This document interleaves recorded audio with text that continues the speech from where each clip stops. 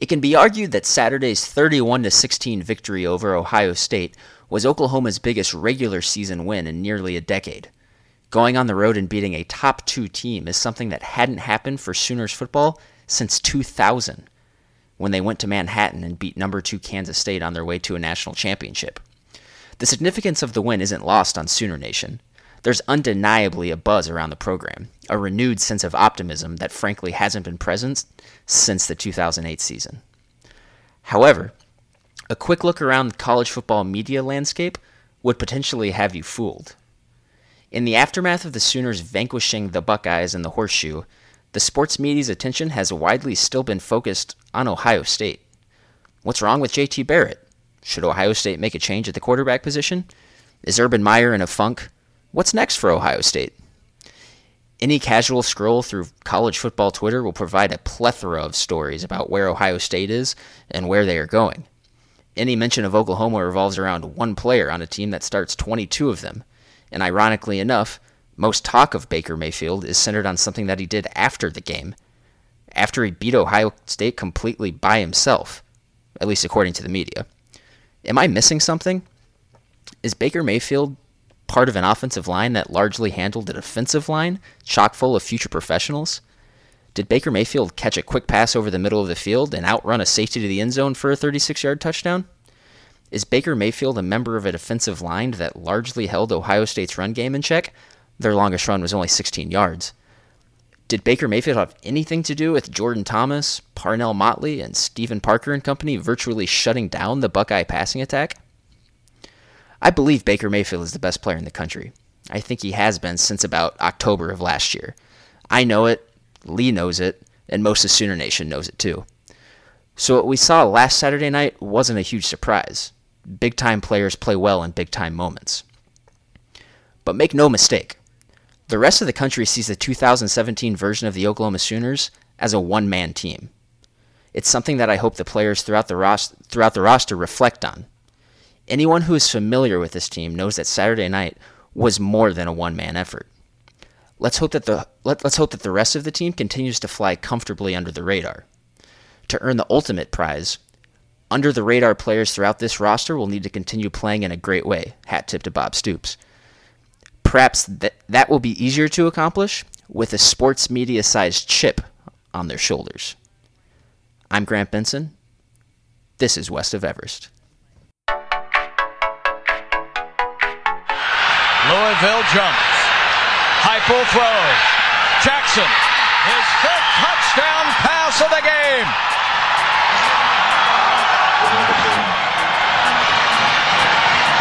Five touchdowns from Josh Heupel.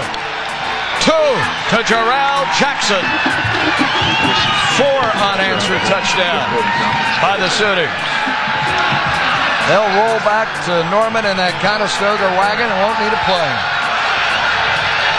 And for them to be as prolific as they are with this new offense is an amazing job of coaching, Paul.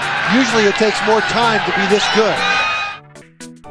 Josh Heupel and Jarrell Jackson welcomes us into the latest edition of West of Everest, our intro today from September 25th, 1999. The Sooners winning at Louisville 42-21. Heupel threw for a school record 429 yards, and OU actually trailed that game 21-14 in the third quarter before scoring 4 straight touchdowns. Okay, so once again, welcome to West of Everest. I'm Lee Benson. You heard Grant's take at the top of the show. He'll be back here in a moment. But first, I want to remind you that West of Everest is available on SoundCloud and iTunes.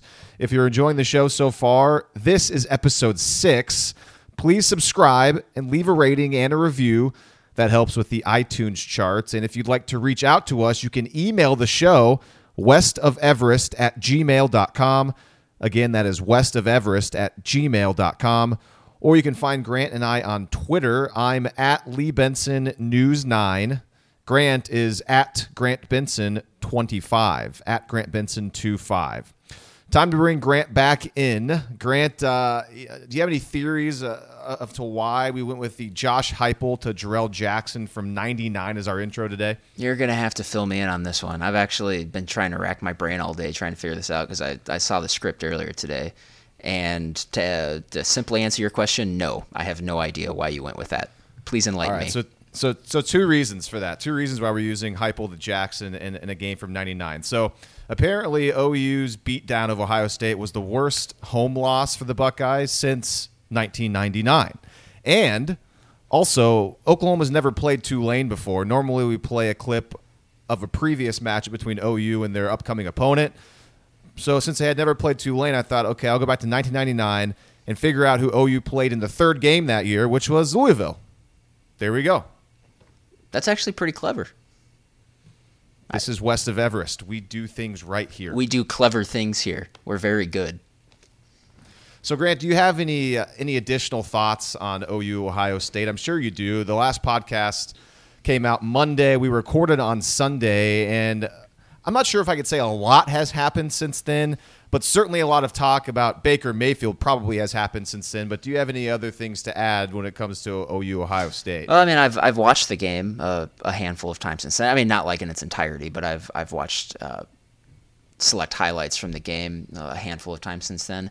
And I just want to go back again to how good the offensive line was. They really were great. Ohio State did have a lot of tackles behind the line of scrimmage, but a lot of that came on runs and screen passes and whatnot.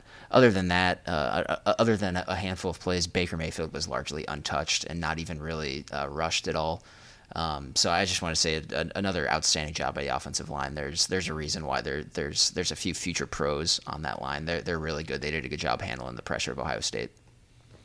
That offensive line, a big reason why I was confident a week or so ago whenever I made the prediction that this year's offense will be better than 2008. After that Ohio State game, I'm feeling pretty good about that prediction, I must say. I still think you're crazy with that prediction, by the way. Largely, the reason why is Baker Mayfield, if you listen to the whole thing. As far as I'm concerned, another Ohio State OU thought that I didn't have on Monday during Monday's show. I want to give a shout-out to the Football Brainiacs website. Real cool website. And I read a cool breakdown of the defensive line against Ohio State from that website, and it pointed out that DJ Ward had a sneaky good game. And we forgot to bring up DJ Ward in our previous podcast after the OU-Ohio State game. And that article I read did a nice job of explaining why Ward played really well. He just stayed at home a lot. He wasn't flashy, but he played well enough to allow his teammates to make plays, and he himself also made a couple nice tackles as well. So I wanted to shout out DJ Ward. I do also want to bring up the fact that, and I think Mike Stoops alluded to this in his post-game comments on Saturday night too, but for a majority of the game, OU actually played in that three-man front that they were in, that they have been in for the last 4 years, basically. And Mike Stoops made a comment to the reporters that he basically thanked all the reporters for telling Ohio State that we would come out in a four-man front for the last 9 months. So I did want to throw that out there. So who knows if we'll see a four-man front going forward? I don't know. He made it. He at least put it up. You know, where there's some room for like some wiggle room there. That maybe it was just a huge ruse. I think that'd be kind of lame if it was. But I did want to. Well, I'm all for just changing things from game to game if Oklahoma can do it. I mean, if they think it's going to work better with a four-man front against a certain team, go for it. Or if they think a three-man front with Obo roaming around as that jack guy, if that works better, then go for it. And certainly it worked against Ohio State. Yeah, and I think they are still going to be transitioning more to a four-man front. Just because that's how they've switched up recruiting. I mean, recruits have said it on the trail and everything too, that the coaches have made a point of saying that they're going to be playing more of a 4-3 look. So, but maybe that it does mean this year they are going to be a little more multiple, which I think is fine as long as you have the personnel to pull it off. That's totally okay. And with Obo, with Obo's game lately, he's been so good that maybe he affords the flexibility to be able to do that. So here's a roadmap of the show today. Normally during this show, we talk extensively about the upcoming opponent, and that, in this case, is Tulane. Since Tulane is a team that is not of the caliber of Ohio State, if you will, we're not going to spend as much time going over the matchups with Tulane. So first we're going to talk a little bit about Oklahoma as a whole. Then we'll get into the Tulane game, and we'll do the same thing we've done the past couple of weeks. We'll talk about what we think is going to happen, what we want to see happen, what will happen on the field, how Tulane can potentially give problems to Oklahoma on offense and on defense. We'll talk all about that. And then after we're done talking Tulane, we're going to go into some national talk. But first, actually, some Big 12 talk. We'll talk about all the Big 12 teams and kind of go over what happened last weekend. And then Grant and I will give our top 10 in college football, which will be, I'm sure, just the greatest thing anybody has ever waited for on a podcast. The highest rated segment in podcast history I think is a pretty reasonable expectation. So that's a roadmap of the show. Continuing on, we'd be remiss if we didn't bring up Baker Mayfield. I remember on Monday, Grant, on Monday's show, you mentioned that, I think, what did you say, that this is going to be the biggest non-story or something like that? But I think that's not necessarily what you meant. Yeah, the flag thing. Like, what did you mean by that? I didn't mean that it wasn't going to take up airtime, because it obviously was. That's what I was lamenting. Basically, the whole point of my comment was people are just going to blow this out of proportion. What really it is, it's just there's just not a whole lot to talk about, and it's week 2 for the most part. September in college football is woefully boring, outside of a handful of matchups. For the national media, and so this was just something that they could talk about. It was something that happened in the biggest game of last week, and you have a potential star and la-di-da-di-da, and it's stupid. Anyone with who's reasonable thinks it's stupid, but it was just something that people needed to talk about, and I don't think anyone was actually outraged by it. I think it was just something that people were talking about. Certainly something that was probably media-driven, but I got to say, it was annoying on Monday when Mayfield came out and actually apologized for it. Lincoln Riley said that it was all Mayfield's idea. Maybe it was. At first, I didn't buy that apologizing was actually Baker Mayfield's idea, but then I kind of thought a little bit more, and I think it's possible that Mayfield kind of considered the whole arrest thing from February and how that affected his image. So maybe he thought, because of that, I probably should come out and apologize just so that his image continues to look as clean as possible.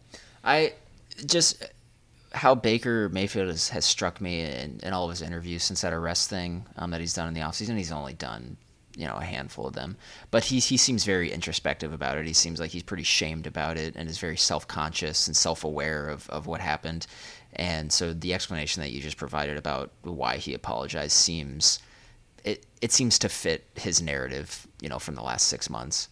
He seems like a kid who gets it, at least kind of gets it. So yeah, that's what I think. I'd like to think that that's why he did it, because really, in these situations, there's no reason to apologize. And the whole thing is, to me, is like, who does this apologize satisfy? Who's the person out there who hears Mayfield apologize and immediately changes their opinion on the whole matter? And maybe, probably nobody, yeah. Right? I mean, I just don't think there's people out there like that. And I think it probably was him thinking that, my rap sheet, already took a hit earlier this year. If this has any chance of causing any sort of rift or anything like that, I might as well get out ahead of it. That's probably to his thinking. So it probably was on him. Maybe he just thought, you know what, this will ease my mind a little bit, and he did it. Is he sorry? Probably not. But because Baker Mayfield's not the type of person who really cares what someone thinks about him. It seems like he kind of relishes those opportunities. So. I don't know, just a weird thing. It's just something, midweek people to talk about. This story honestly doesn't interest me that much. It doesn't interest me anymore much at all either. And actually, because of that, we should just move on to something else. Yeah, I do want to say, though, that it does suck that they kept playing that video over and over again of him, planting the flag. And it just bugged me so much that as soon as he plants the flag, it just falls over, because it's artificial turf. It's just, it's not in the sense that I'm mad that they let the flag hit the ground. It's just, I'm kind of weird. And when something is supposed to go into the ground and it doesn't, it's so unsatisfying to me. And so just from a weird perspective, that video this week has really rubbed me the wrong way. It's almost like Mayfield, obviously he knew that was going to happen. He didn't care. But it's almost like when he planted it, he should have just continued to hold on to it. So it was still upright until maybe somebody else walked over and grabbed it as well and started moving away with it. Exactly. He should have just... Yeah, that bothered me too. He should have just held it, but whatever. You'll never hear that take anywhere except for here. That's a weird take. I haven't heard anybody else bring that up. No, it really bugs me that thing didn't stick into the ground. And it was obviously wasn't going to stick in the ground because, it wasn't actually ground. It wasn't grass. Grant. Yeah. Hot takes. Okay, yeah. So let's move on to something else. Coming out of that game, now Oklahoma was able to play so well and get through and beat up on Ohio State, but there were some injuries. We heard from Lincoln Riley on Monday about Mark Andrews and about Will Johnson. I thought that Mark Andrews' injury was going to be very serious. Sounds like it's not, so that's a positive. His status for Saturday, up in the air. We have been told, though, by Lincoln Riley later in the week, as we're recording this on a Wednesday, that Will Johnson's not going to play. And who else? Cody Ford? Cody Ford is out as well? Cody Ford is also out. We're not exactly sure why. There's a suspicion maybe it was a concussion issue that hasn't been verified or anything. But I believe he's questionable. Or day-to-day is what Lincoln Riley, I think he said about him and Johnson. Well, if Mark Andrews truly only has a bone bruise, is that the correct injury that they've diagnosed with him? Yeah, that's what I've heard. It's just some sort of bruise, I would assume. Okay. Today, Lincoln Riley said he's really, really close and that he is likely to play. So that's great. I kind of tend, I like to err more towards caution. I wish maybe they'd just kind of sit him down this week. But if it's just a bruise, I can't imagine there's really much risk of him re-injuring or anything like that. So if he's good to go, and if they feel like he can go, then I guess he might as well. Yeah, I mean, I'm with you. I'm kind of, I don't know if I believe that it's actually just a bruise at this point, just because of how much pain it looked like Mark Andrews was on the sidelines. Yeah. But I mean, maybe it was a weird thing where it just got him in the right spot, and it really wasn't comfortable for the rest of that game, and he's actually good to go now. Yeah. A couple days removed from it. So I mean, hopefully he's fine. It's possible. I mean, it was in his thigh, or his quad. The biggest bone in your body is in there. What if it's that, and just at the time, maybe when it happens, it's just really painful. Maybe because you saw he was very animated on the sidelines in pain. And I was worried that it was a knee issue. Apparently, that's not the case. So I mean, you never know what's happening in the moment, or if he's in too much pain to go or not. But if he's fine now, that's really all that matters. Okay, Grant. Before we get into the Tulane talk, let's go over two different questions. Most surprising thing on offense that we've seen so far through two games. Most surprising thing on defense that we have seen through two games. And I will start first with offense. Three things. I was surprised to see Kyler Murray start the third quarter against UTEP. That was one of my biggest surprises so far in the first 2 weeks. But that shot kind of wore off. The surprise kind of wore off when it was clear that Murray was going to play the rest of the game and Baker Mayfield was done. So that's initially what came to mind when I thought of the most surprising things. Going back to Ohio State, certainly was surprised that Trey Sermon was the bell cow back against Ohio State. And then also surprised that Marcellus Sutton didn't even see the field against the Buckeyes. And finally, I was surprised that Michael Jones was basically non-existent against UTEP and then came back and had two catches, one of which was massive against Ohio State on Saturday. What about you? Definitely the most surprising thing I've seen so far on offense was you already mentioned Trey Sermon. I'll go one up there. I'll just say not only was he the bell cow back, but the moment wasn't too big for him, and he delivered, played a really good game. Didn't blink, for a true freshman on the road, and one of the most hostile environments in the country in any sport. Didn't blink. The moment wasn't too big for him. That was surprising, especially after I said he was the least impressive of all the running backs I had seen up to that point. So hats off to Trey Sermon. He played a great game. As far as defense goes, I'm going to go with the most surprising thing I've seen so far is the play of Emmanuel Beal. I think he's been outstanding the first two games. Game against Ohio State on Saturday night was the best game he's played in a Sooner uniform. And if that's what they're going to get from Emmanuel Beal all year, then I think we can comfortably say that this linebacking core is a major strength if they're going to play that well. Surprising thing for me on defense, couple of things. We kind of alluded to it a little bit at the top of the show. It looks like they're still playing that 3-4 scheme, and it's because of Obo's position. That jack position is so unique. And to me, the surprising thing is that it's worked so well after not working all that well for half of the first half of last season. And granted, OU's defense did start to play better as the second half of last year progressed post Texas Tech. So I think that's been kind of surprising because I was really expecting to see a lot of 4-3 fronts. And then also Ohio State, I was surprised the Buckeyes were not able to exploit Kenneth Murray and the OU defensive line up the middle in that game. I really thought that was a weakness for the Sooners, and Ohio State wasn't able to really exploit it, and I was surprised. That was one thing that really surprised me. That was one of the things that stood out to me last year watching last year's tape was Ohio State and how many times they moved their chess pieces around just to confuse the middle of the OU defense, and they did it a lot. I figured that was something that was certainly going to happen, especially with the true freshman in the middle like Kenneth Murray. Lee, my only... And this was one of the things that I didn't really have the guts to say it before this happened in regards to the Kevin Wilson coaching, being the offensive coordinator at Ohio State. And this is, if I was an Ohio State fan, this is what I would have been really worried about, is Urban Meyer forcing Kevin Wilson to run his system. And that's what it looked like on Saturday night.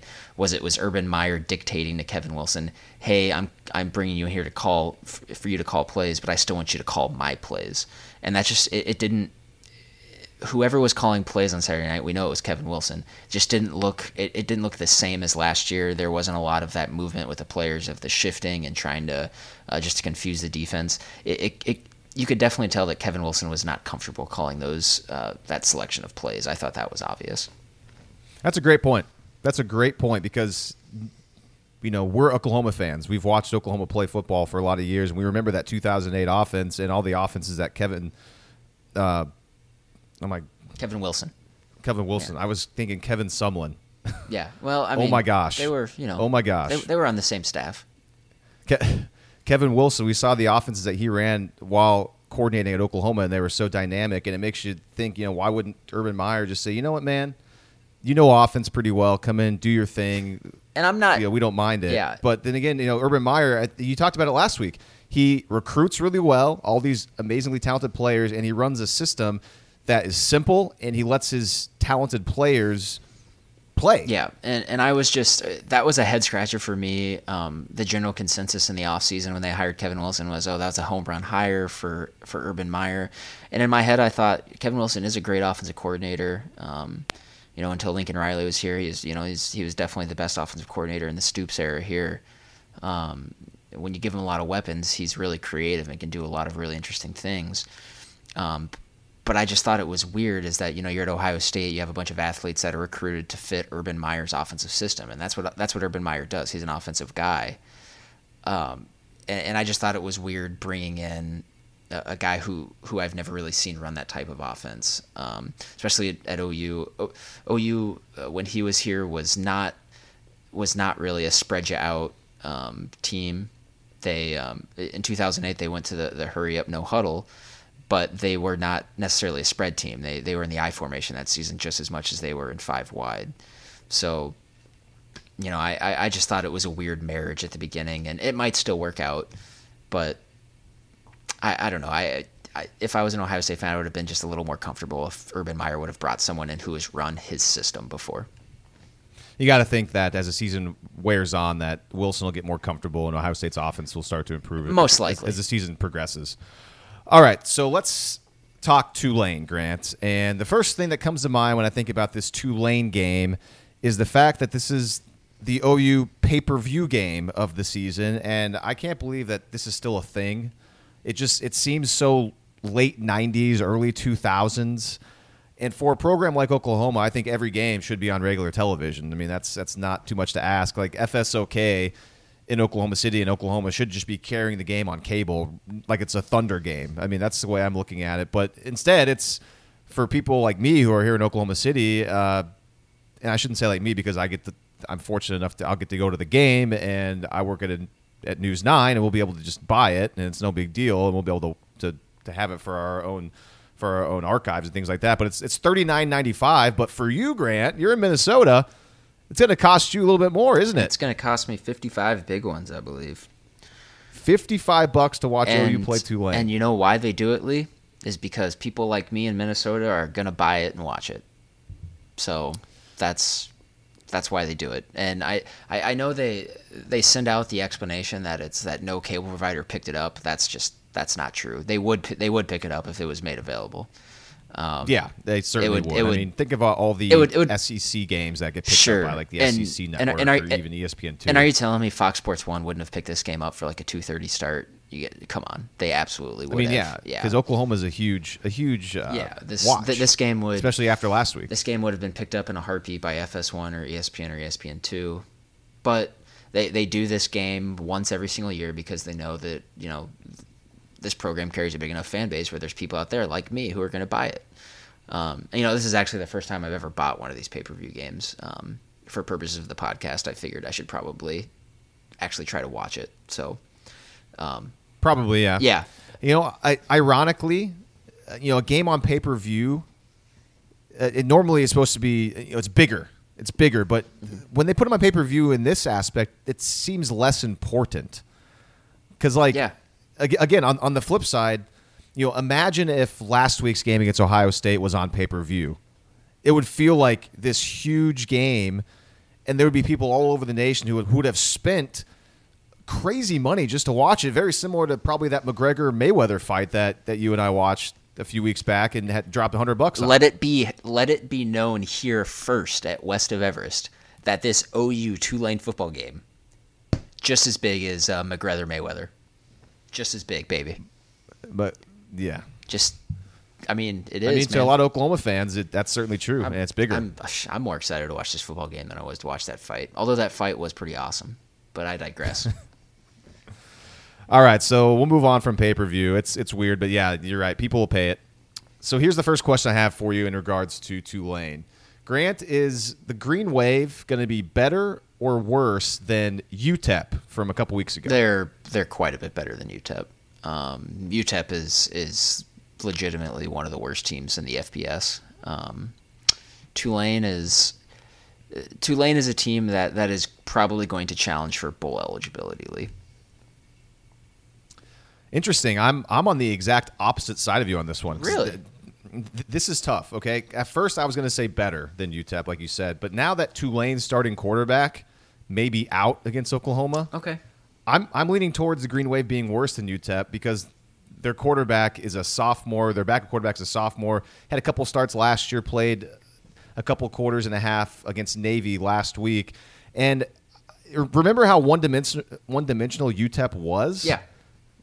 Tulane, pretty much the same way. So as of right now, if I had to pick better or worse than UTEP, if the backup quarterback plays for Tulane, I'm saying they're going to be worse than UTEP, actually. I'm still going to take Tulane in this aspect, just mostly because if you watch UTEP, they just didn't have anybody who could challenge you, especially on the offensive side of the ball, and that means, and that's everywhere on the offense. They didn't have anybody any receivers that could stretch the field. They didn't have any running backs that particularly scared you. And in watching a little bit of this Tulane team, they do have some decent athletes on the outside. Guys who they're a little smaller, but they're shifty and they can run. Guys who, if they get behind you, they can do some damage. Now, also, a thing that I noticed about UTEP was just how they just didn't really have any sort of identity on offense. They threw out some different formations, but when you think of UTEP, you don't think of anything. You just think of ineptness on offense. But as I was watching this Tulane team, they have an identity on offense. They know exactly what they're doing. They have a well-installed offensive game plan, and I just think they present more of a challenge to execute than UTEP did by far. There's a lot of talk coming into the game that Tulane kind of runs a triple option. Not really. It's kind of it has triple option tendencies. But I had mentioned this to you, Lee, before we got on, that and watching them, they look a lot like Auburn in the offense they run with Gus Malzahn. Yeah, it's going to be a lot of shotgun, basically all shotgun. They'll have a back to the right of the quarterback, maybe an up back a couple yards in front. They'll use some motion. They'll use some shifts to potentially set up the triple option here and there. But it's not going to be like every single play like we're watching Navy or Air Force or whatever back in the day. No, it's not that. Georgia Tech. We're not going to. That's not anywhere near what Tulane will do. I mean, now that you're talking about the Tulane offense, you might as well go into the Tulane offense against this Oklahoma defense. How will the Green Wave potentially present problems for OU? And I think this is the fun discussion. We'll talk about the OU offense against the Tulane defense, but this one's kind of fun because the question is, what will OU's defense do?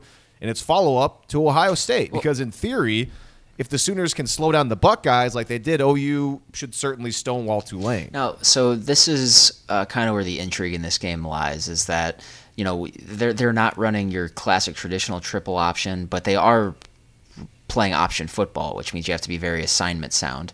And a lot of it is, one, just being prepared, knowing your assignment on every play, and the other two is just your athletic ability. Can you stop the other guys? And that second aspect, I don't really have any concerns with OU against Tulane in this game. It's that first thing is where defending the option gets really tricky. And even if the Sooners did defend Ohio State really well last weekend, don't be surprised if they give up some big plays. That can happen sometimes in this brand of football. I got to say, I think playing against J.T. Barrett a week ago is actually going to help OU's defense because the Sooners got a feel for a running quarterback. And we know J.T. Barrett, he likes to run because he's not the best thrower. And so I think OU will remember what it was like to stay disciplined with J.T. Barrett. And I know it's a totally different offense, but that's going to help in preparation for Tulane. And the biggest difference is that Barrett, he did throw it, obviously, a lot more, but Tulane's not going to really want to throw it as much. They're going to want to run it more, which I think will play more into the hands of Oklahoma because they won't have to guess as much. They'll know that runs are coming more and more and more. And I don't want to say I don't think they're going to be too foreign to this type of offense. Like I said, they looked a lot like Auburn, and they just played Auburn 2 games ago. Seven senior starters on the defense. They're going to be prepared. They've defended option football before. They're going to see a lot of zone read stuff that they're familiar with, so that's not going to be new to them. It's basically when you get into situations like this, it's just the pitch man. Can you handle the pitch man, and do you know where blockers are coming from?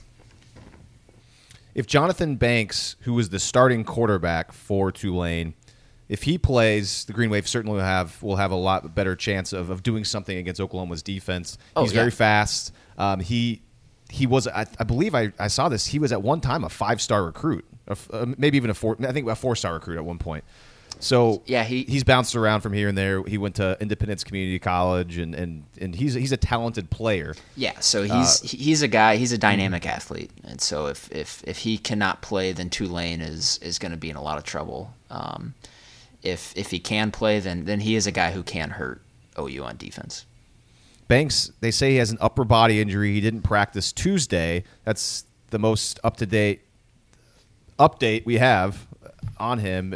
But the coach, Willie Fritz, hopes that Banks is able to play. The backup, his name is Jonathan Brantley. He came into the game against Navy and immediately led a touchdown drive in the midway through the second quarter. But after that drive, the Green Wave just had one more successful possession the rest of the game. 2.5 quarters worth. They just had one more good drive. So, and that was against Navy's defense.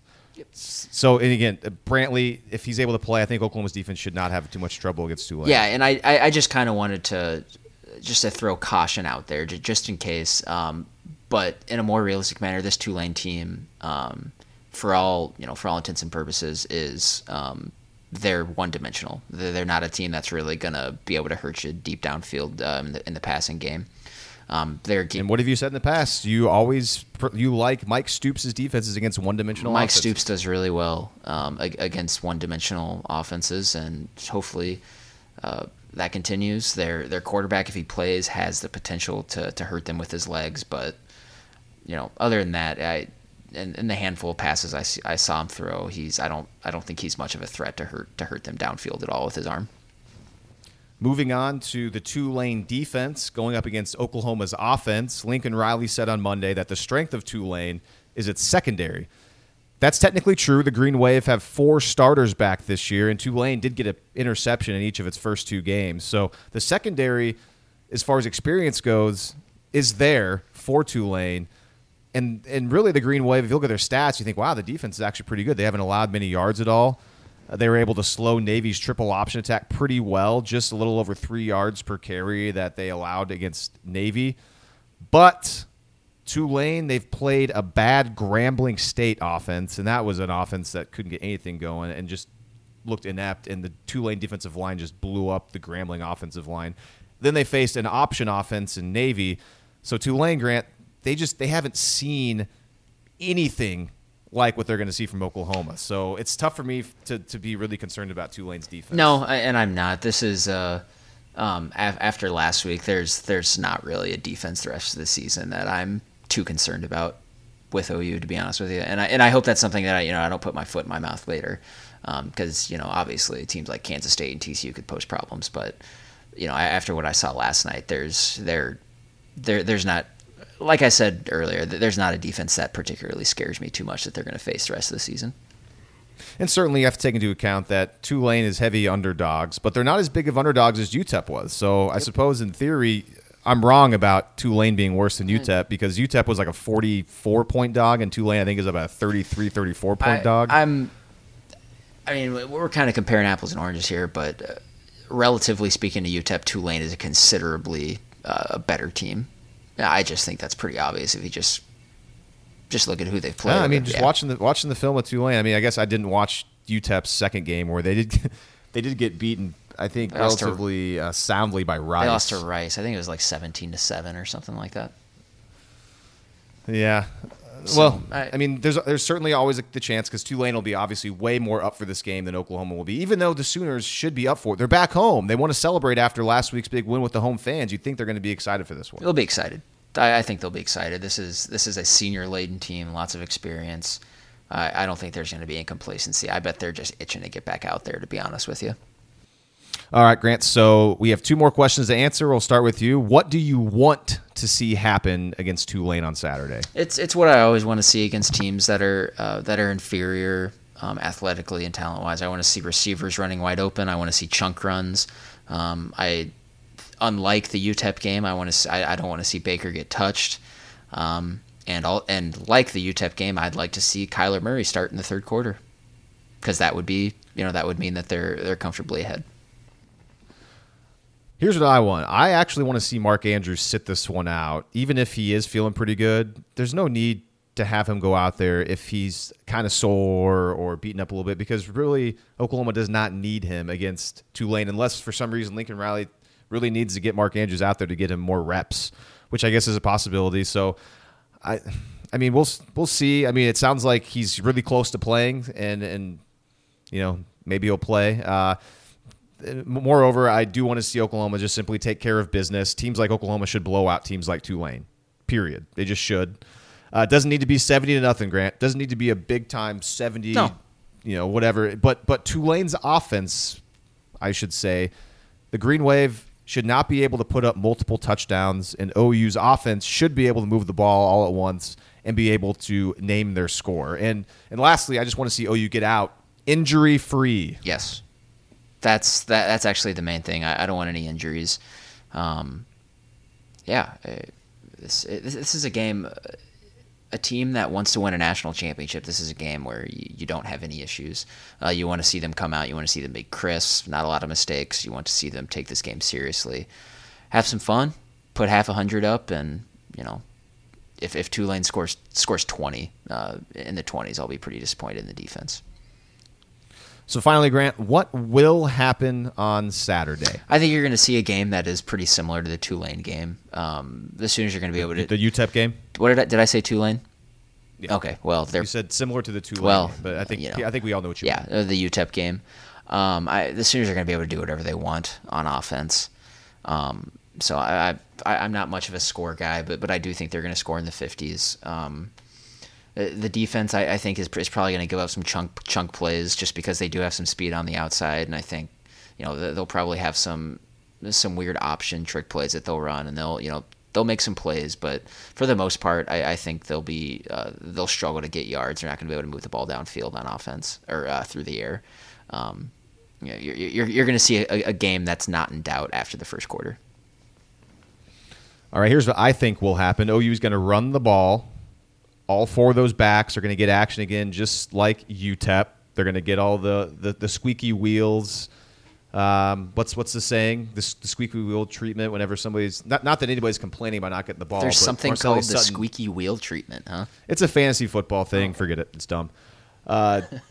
Again, although Tulane's secondary has some experience, I think the Green Wave is not seeing a passing attack anywhere near as effective as Oklahoma's in the first two games that Tulane has played. Mayfield will spread it around like the first two games. OU will be able to score a bunch of touchdowns in the first half.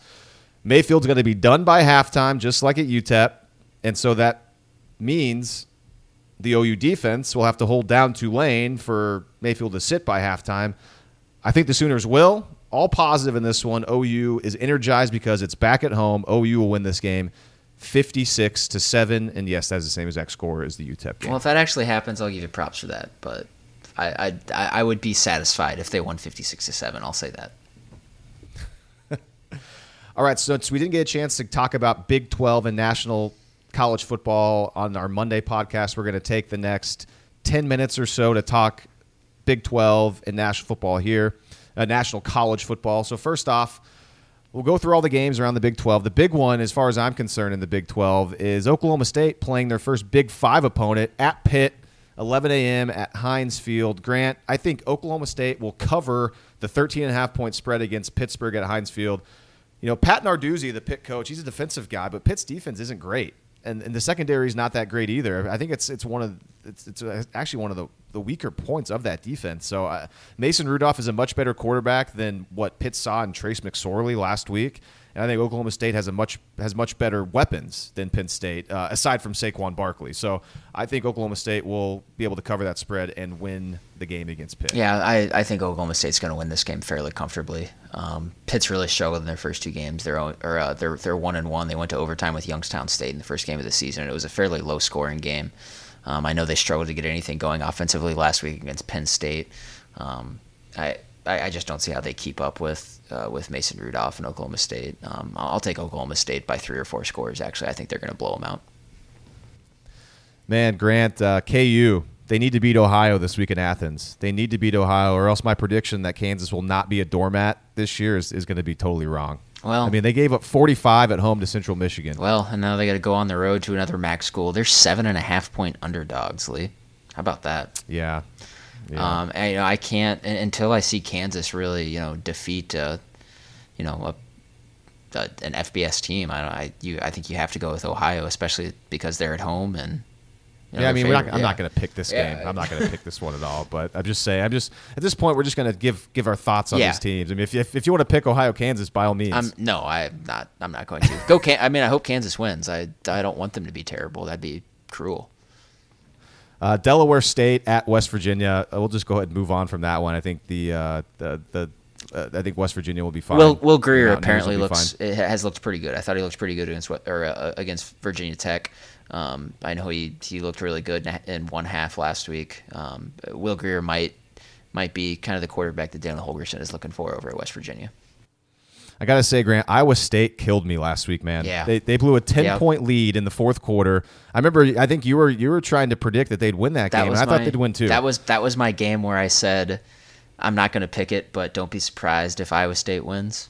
And I think I might have. Cyclones up 10 points in the fourth quarter, getting 2.5 points at home, because I'm all about the spread, against that spread, baby. And your boy Jacob Park threw a terrible pick. Yeah. With 6 minutes to play that allowed Iowa to tie the game. Yeah, I guess that might just be a classic case of, it's a young team with guys who, all they know at the college level is losing, and they just don't know how to win yet.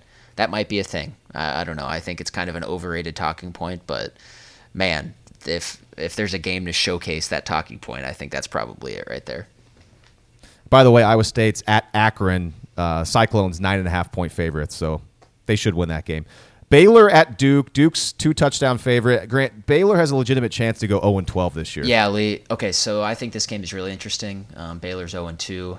They started. I don't even remember who they lost to in the first game. It's like an FCS nobody. Liberty. They lost to Liberty. Thank you.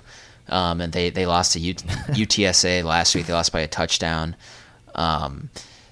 Lee, Baylor is in danger of going back to their old selves. I would be okay with that. Everything feels better in the world when Baylor is at the bottom of the Big 12.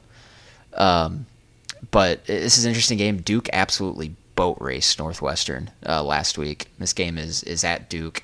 I think this is going to be the game that shows us whether or not Baylor has reverted back to them, to their old selves. If Duke comes out and just destroys them, then I think we know, the transformation from Baylor going back to the basement's done.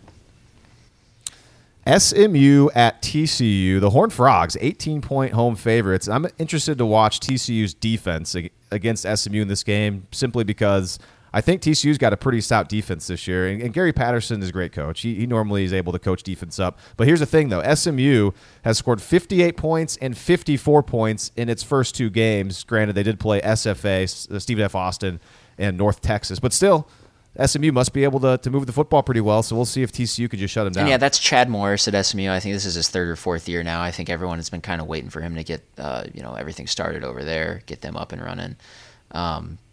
I think they've been pretty good on offense. He's been there, and so it'll be interesting. TCU, they played really well on defense this past week against Arkansas. If Gary Patterson has a patented tough Gary Patterson defense, watch out for TCU. If you remember, they were my surprise team in the Big 12. Kansas State at Vanderbilt, probably the second most intriguing. Texas and USC is intriguing, I guess, just because of the two teams. But K-State at Vanderbilt's kind of intriguing. Kansas State, 18th ranked team in the country, but only a 4-point favorite on the road. Vanderbilt's interesting. They've only allowed 6 points through 2 games. They had a shutout last week against an FCS team, so whatever. But I'd like to think that Kansas State can go on and win this game by at least a touchdown. I'd like to think that Bill Snyder will be able to beat Vanderbilt by at least a touchdown. So this is a game that cover that spread. This is a game that sort of gives me pause because I don't think Kansas State is really going to have a discernible talent advantage in this game. I mean, Kansas State rarely does. This game is going to be a fight for Kansas State. This was a game I kind of brushed off at the beginning of the season, but now that it's here, I think this is a game where Kansas State needs to be on critical upset alert. All right, well, apparently Arizona State's at Texas Tech, and Tech's a 7.5-point favorite. Texas Tech quarterback Nick Shimonek, nearly perfect 2 weeks ago against Eastern Washington in a blowout win. So I think Tech should take care of business in this one at home against Arizona State. Apparently, Todd Graham, he's going to get fired pretty soon. Yeah, I don't think a lot of people realize the dire straits that Arizona State is in. They're going downhill pretty quickly. Tech's at home. Apparently, Nick Shimonek's pretty sharp, and I think Texas Tech is a game that they should probably win, especially being at home. And finally, to close out the Big 12 slate, the big one as far as just teams go, Texas traveling to the Coliseum to play USC, and the Trojans are favored. I have it written down last time at 15.5 points. Grant, I got to say, USC looked like a totally different team last week against Stanford than they looked in week 1 against Western Michigan. It's hard to imagine Texas staying within 2 touchdowns of USC. Yeah, if the USC from this past Saturday night comes out, Texas is going to get blown off the field. Unless Texas has something for us that we haven't seen yet. Tom Herman's calling card at Houston was playing top 25 teams. He's never lost to one. So that was always his thing. He could get Houston up for the big games, but then they would lose to SMU. So we'll see if Tom Herman has that magic pixie dust, and if he can get his team up to play at USC. But as I theorized last week, I think Texas is a deep rooted problem there. It's not just the head coach. I wouldn't be surprised if this game is really competitive, but I really do see USC probably pulling away later in the game. All right, Grant, it's time to unveil our top 10 in college football. And we got to do this relatively quick. Yeah, We've gone longer than I thought.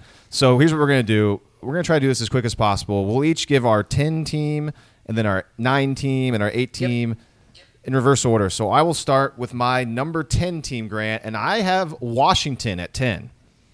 I also have Washington at 10, Lee. That's kind of weird. Yeah.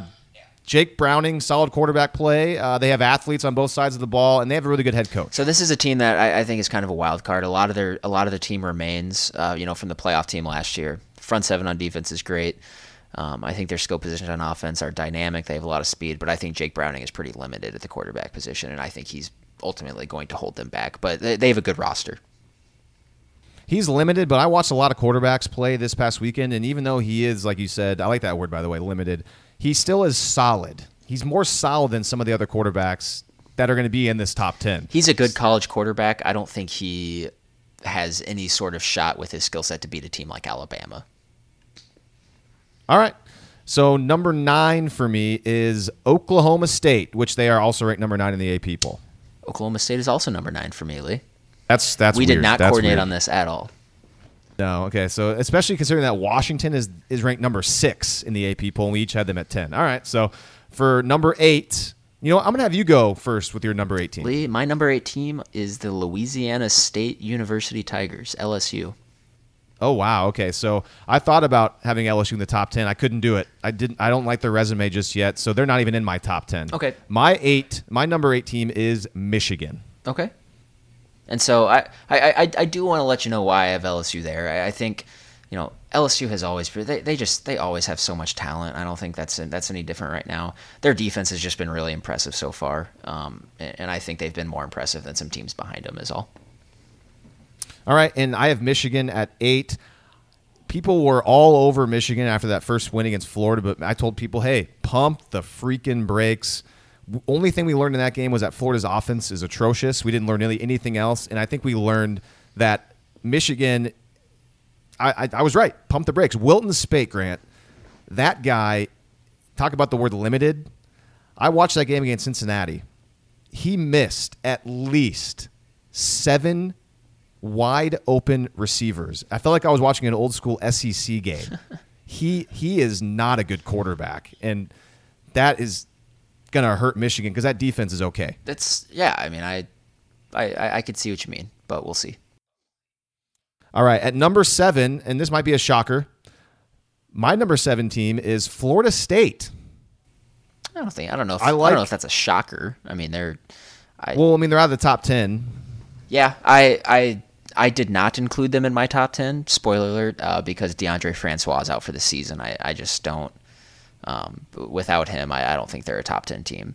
Still, in terms of the composition of their roster, top 10 definitely in talent, but, at the most important position, they're going to have a guy who I don't even know who it is, to be honest with you. So they didn't make my top 10. So here's my quick reasoning why. Because that defense looks so darn good against Alabama, they're gonna be good on defense, which when I watched a lot of these top teams play this weekend, all the best teams have a nasty defense, and Florida State will continue to have that. And even with a new quarterback, it's James Blackman, by the way. He's a freshman. Thank you. He's going to have all this time to prepare. They're not going to play the next game until September 23rd against NC State because of all the hurricane. They've had stuff canceled. So a lot of time for him to prepare. I think he will be formidable just because of all the talent at Florida State. Who's your number 7 team? My number 7 team, Lee, is Ohio State. Mostly just based off of them losing a game this early in the season. You're going to drop back a little bit. I fully expect them to be back in the top 5 shortly. They maybe have the most talented defense in the country. All right, who do you have at 6? My number 6 team, Lee, is Penn State. And, I did say that they were one of my overrated teams for the season. I'm not quite ready to say that I'm going to eat crow on that pick. I think they've looked pretty good so far. A lot of the concerns I had about them in terms of consistency, I think they've looked a lot sharper than I expected. I think they're definitely a top 10 team, a fringe top 5 team. I have Penn State at 6 as well. Simply, Penn State's defense is fine, but on offense, Trace McSorley, and you said this at the start of the year, he's very limited.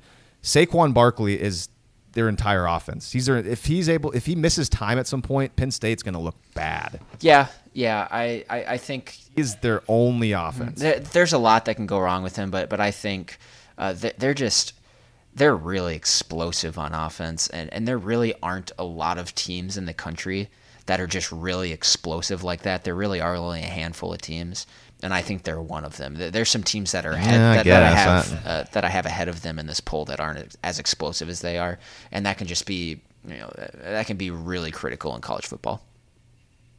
All right, top 5. My number 5 team is Ohio State. I think they just switched spots with Oklahoma. Ohio State, I think, is a better football team than Penn State. I think they're a better football team than Michigan. I think Ohio State's going to run through and win the Big Ten. I think they're better than those teams. They have more talent. And Ohio State just happened to play Oklahoma, who actually is a pretty darn good football team. Who's your number 5 team? My number 5 team, Lee, is Southern California, USC. Again, my 2 overrated teams back-to-back in the poll. I can't ignore a domination of a physical Stanford team like that. It's really impressive. The first couple games, it looks like the run game has kind of been the focal point of their offense. We know Sam Darnold is good, and if they can run the ball really well like that, that's just going to be a really difficult offense to stop. I think they probably still have a lot of questions on defense. But, if you have an NFL-like quarterback and a really good running game in college football, you're going to be a really tough team to stop. Plus, they have an easy schedule. So, USC number 5. Well, USC is number 4 on my list. Why? Who is number 4 on your list? Number 4 team on my list, Lee, is Michigan. Wow. This can be chalked up to one thing. I'm a big believer in Jim Harbaugh. I think outside of Nick Saban, he's the best coach in college football. I think they have the potential to just be utterly dominant on defense. And in the Big Ten, I expect them to be just like usual, that Ohio State-Michigan game at the end of the season would be a really, really big deal. I mean, the reason why Michigan's not high, I'm not high on Michigan, is because their defense is good, yes, but their offense is not very good at all. It just isn't very good. And other teams have really good defenses as well with more dynamic offenses, and that even includes Ohio State, even though they didn't look very good against Oklahoma. At number 3 for me is Clemson. How about you? Same here with Clemson. Despite what they lost on offense, they potentially have the best defense in the country. Plus they still got a lot of really good athletes on offense. That's a team that's going to be there all year. I would pick them now in the ACC for sure. All right, we shouldn't take too much time on these last two. I think our top 3 are the same. I have Oklahoma 2 and Alabama 1. I have Oklahoma at number 2 and Alabama also at number 1. Expect Alabama in my poll to be the de facto number 1 for the rest of Nick Saban's tenure until they lose a game or deserve not to be there anymore. Same here. So that's our top 10. I'll go over mine real quick. 10 through 1. Number 10, Washington. Number 9, Oklahoma State. 8, Michigan. 7, Florida State. 6, Penn State. 5, Ohio State. 4, USC. 3, Clemson. 2, Oklahoma. Number 1, Alabama. How about you, Lee? Grant? Mine is number 10, Washington. Number 9, Oklahoma State. Number 8, LSU. Number 7, Ohio State. Number 6, Penn State. Number 5, USC. 4 is Michigan. 3 is Clemson. 2 is Oklahoma. And number 1 is Roll Tide, Roll Alabama. We have 5 games to pick here really fast. Last week, I was 4-1. Grant, you were 1-4, so you got to get better, man. Yeah. First game, Oklahoma State and Pitt. We both picked Oklahoma State earlier. We'll skip on to Texas and USC. I'm going to take USC. Did you think that maybe Tom Herman would pull an upset? I think it's possible, but I doubt it happens. I'll go with USC. Same here. K-State and Vanderbilt. I think K-State will win that game. How about you? I'm going to take Vanderbilt, actually. Interesting. All right. Tennessee at Florida. This is a weird one because Tennessee's not a very good football team, but Florida looked very, very kind of whatever against Michigan. I'm going to take Florida to win this game. I think Tennessee and Butch Jones is really just not palatable. Yeah, Lee, I'm also going to take Florida. I thought Tennessee just absolutely looked dreadful on offense in that game against Georgia Tech, and Florida has a competent defense. That game in the Swamp, I just don't see Tennessee moving the ball a whole lot. And finally, the big one of the weekend, Clemson at Louisville. I like the Tigers. I'm going to take Clemson, and I think it's going to be by 2 scores. Okay, I'll also take Clemson. I think it's going to be close. It's going to be really close. But before we go, I do want to throw it out there. My upset of the week, you didn't include it in this game, but Mississippi State over LSU. I'm not necessarily going to say that it's absolutely going to happen, but don't be surprised if that happens. We'll be watching for that game as well as the others. And, of course, OU versus Tulane, which is a 5 o'clock kick on Saturday. That does it with this episode of West of Everest. If you liked what you heard today, make sure to subscribe to the show on iTunes and leave us a rating and a review while you're at it. Enjoy OU versus Tulane on Saturday. Grant and I will be back Monday with plenty of reaction. Until then, for Grant, I'm Lee. This is West of Everest.